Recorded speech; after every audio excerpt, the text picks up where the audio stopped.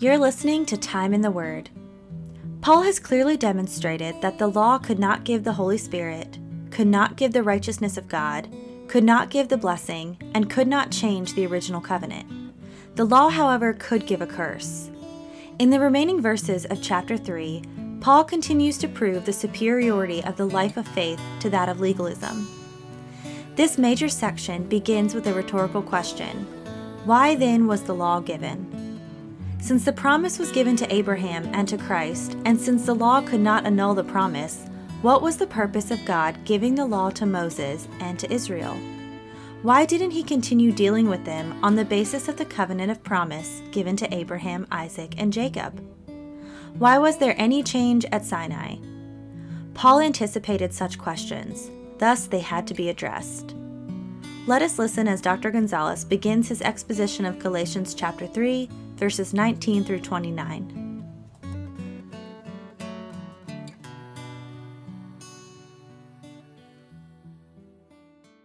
Galatians 3, verse 19.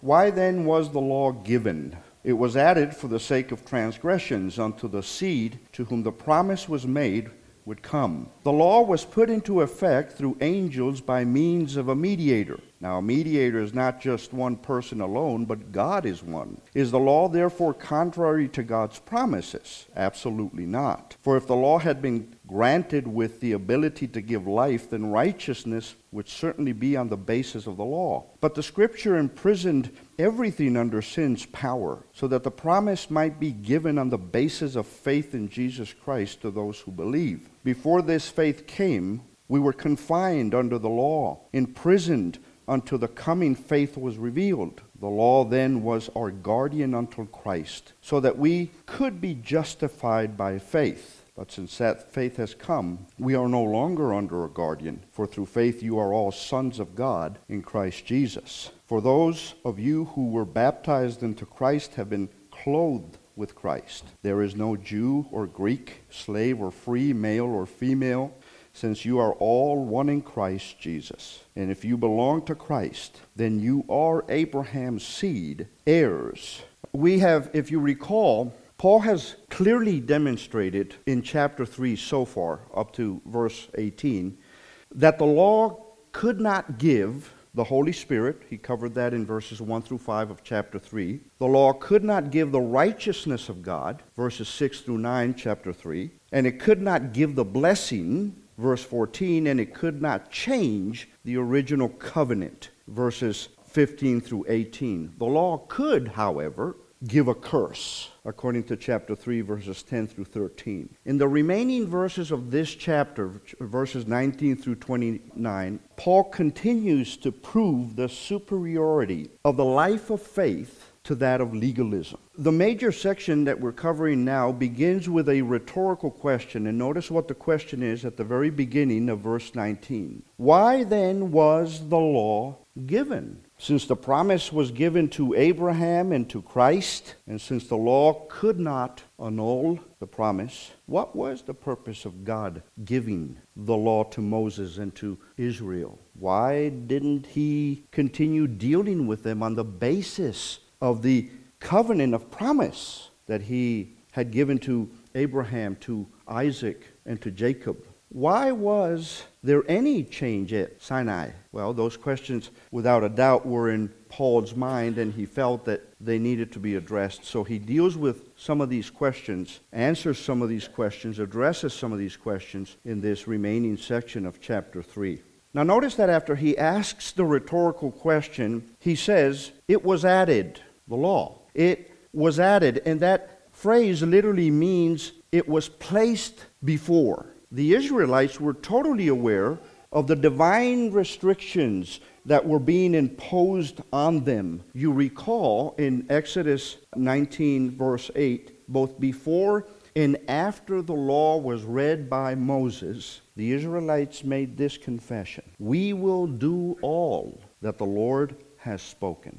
Whereas divine promises are received with joy, the giving of the law produced fear.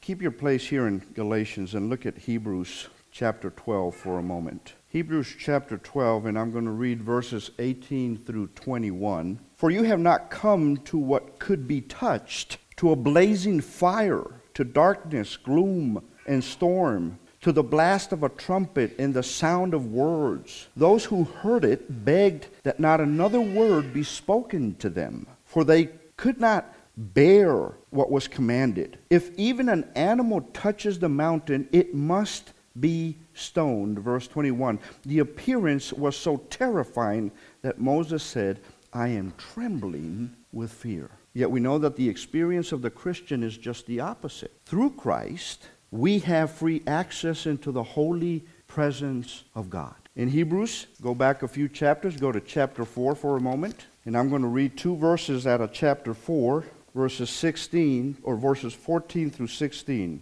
Therefore, since we have a great high priest who has passed through the heavens, Jesus the Son of God, let us hold fast to our confession, for we do not have a high priest who is unable to sympathize with our weaknesses, but one who has been tempted in every way as we are, yet without sin. Therefore, let us approach the throne of grace with boldness, so that we may receive mercy and find grace to help us in time of need. What a contrast with what we read in chapter 12 of Hebrews. John explains in 1 John chapter 4 and verse 18, he says, there is no fear in love. Instead, perfect love drives out fear, because fear involves punishment. So the one who fears is not complete in love. So what is the reason for the addition of the law? Well, look at what he says in verse 19. It was added for the sake of transgression. It was designed, the law was designed to restrain fallen human nature. Imagine, if no restrictions were ever placed on unregenerate sinners, sinners would manifest their position in every conceivable evil way. We look at our world today and we are amazed at the wickedness that we see, but imagine. The intent of the law was in essence to reduce the amount of sin that could be committed. The aim of the law was to give to sin the character of transgression and to create within each of us, within the sinner, an awareness of guilt. It showed man, the law showed man that he had willfully violated the law of the sovereign God of the universe. You recall Paul wrote in Romans chapter 4 verse 15 this. He said, because the law produces wrath, and where there is no law, there is no transgression. You see how that fits with what he's saying here in Galatians chapter 3. God, as one scholar says, had not communicated any standard of conduct to the people who had only their inner conscience to guide them. God wanted the people to know their sins were transgressions, a word that means a stepping aside or violation of the desired standard. When the Ten Commandments were given, man knew what was right and what was wrong, from God's perspective at least. Human moral relatives were replaced with divine moral absolutes. The law was not added as a codicil to the Abrahamic covenant to serve as some further requirement in order to gain the promise. Rather, it prepared men for salvation. In Romans chapter 5 and verse 20, Paul says, the law came along to multiply the trespass. When sinners realize the heinous nature of their thoughts, of their words, of their actions, they will know that they are incapable of doing anything to deserve eternal life. That's why the law is given. And notice what he says then in the remaining part of verse 19. He says, why then was the law given? It was added for the sake of transgression until the seed to whom the promise was made would come. I'll stop there for a moment. Christ is the seed. We know that from verse 16. For Israel, the law had both a beginning, remember we just read it was added, and an ending.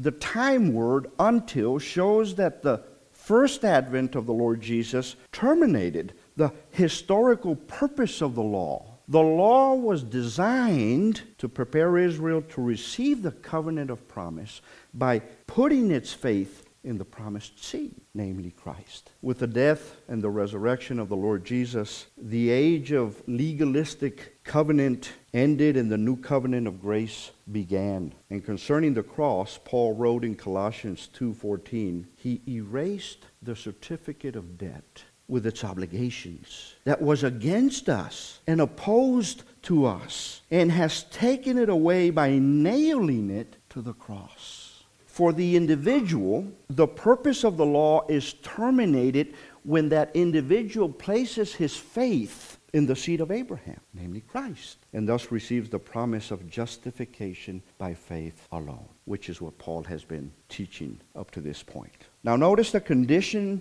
or the conditional nature of the law is revealed in the fact that the law, notice the last part of verse 19, the law was put into effect through angels by means of a mediator. The mediator was Moses. Moses represented both parties. He represented man or Israel before God, and he represented God to the people. He spoke to Israel the words of God and gave to God the nation's reply. He was the mediator. God and Israel, interestingly, did not speak to each other directly. In this sense, when you think of it, mediation pointed out the inferiority of the law to the promise. In addition, this verse teaches us that angels took an active part in Sinai. The law was put into effect through them, the passage tells us. You recall that in Acts chapter 7, verse 53, in his sermon, Stephen claimed that Israel, and I quote, received the law under the direction of angels, which is what Paul is telling us here.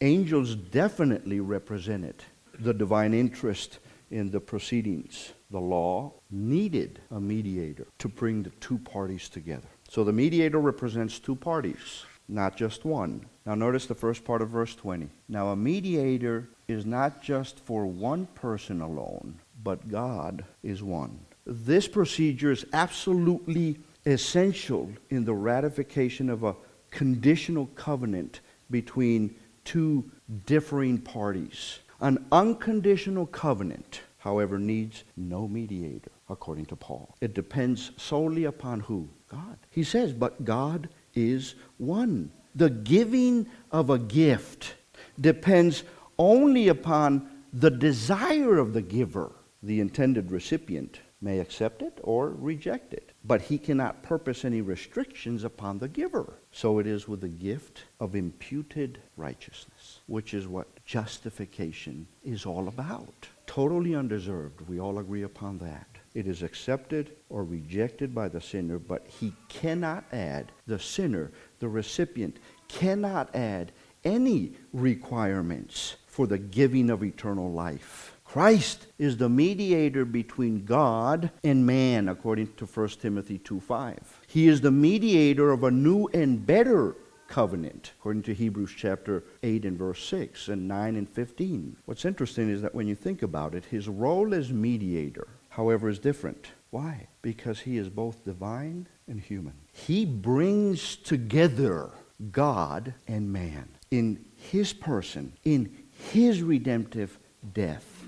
As divine, he represents who? God. As human, he represents man. But God is one. Thus, the conditions for justification by faith are all centered in him, the mediator. For all of us, for all of mankind, for all of humankind, Christ is the only way to the Father, according to John chapter 14 and verse 6. For God, he was the means of reconciling the world unto himself, according to 2 Corinthians 5:19. So in these first two verses of this closing section of Galatians chapter 3, we see why the law. We see the purpose of the law. It was certainly never intended to do what the Judaizers were saying its purpose was. It was simply there to prepare men unto salvation, not to reconcile man unto God, for that would be impossible, and all men could testify to that fact.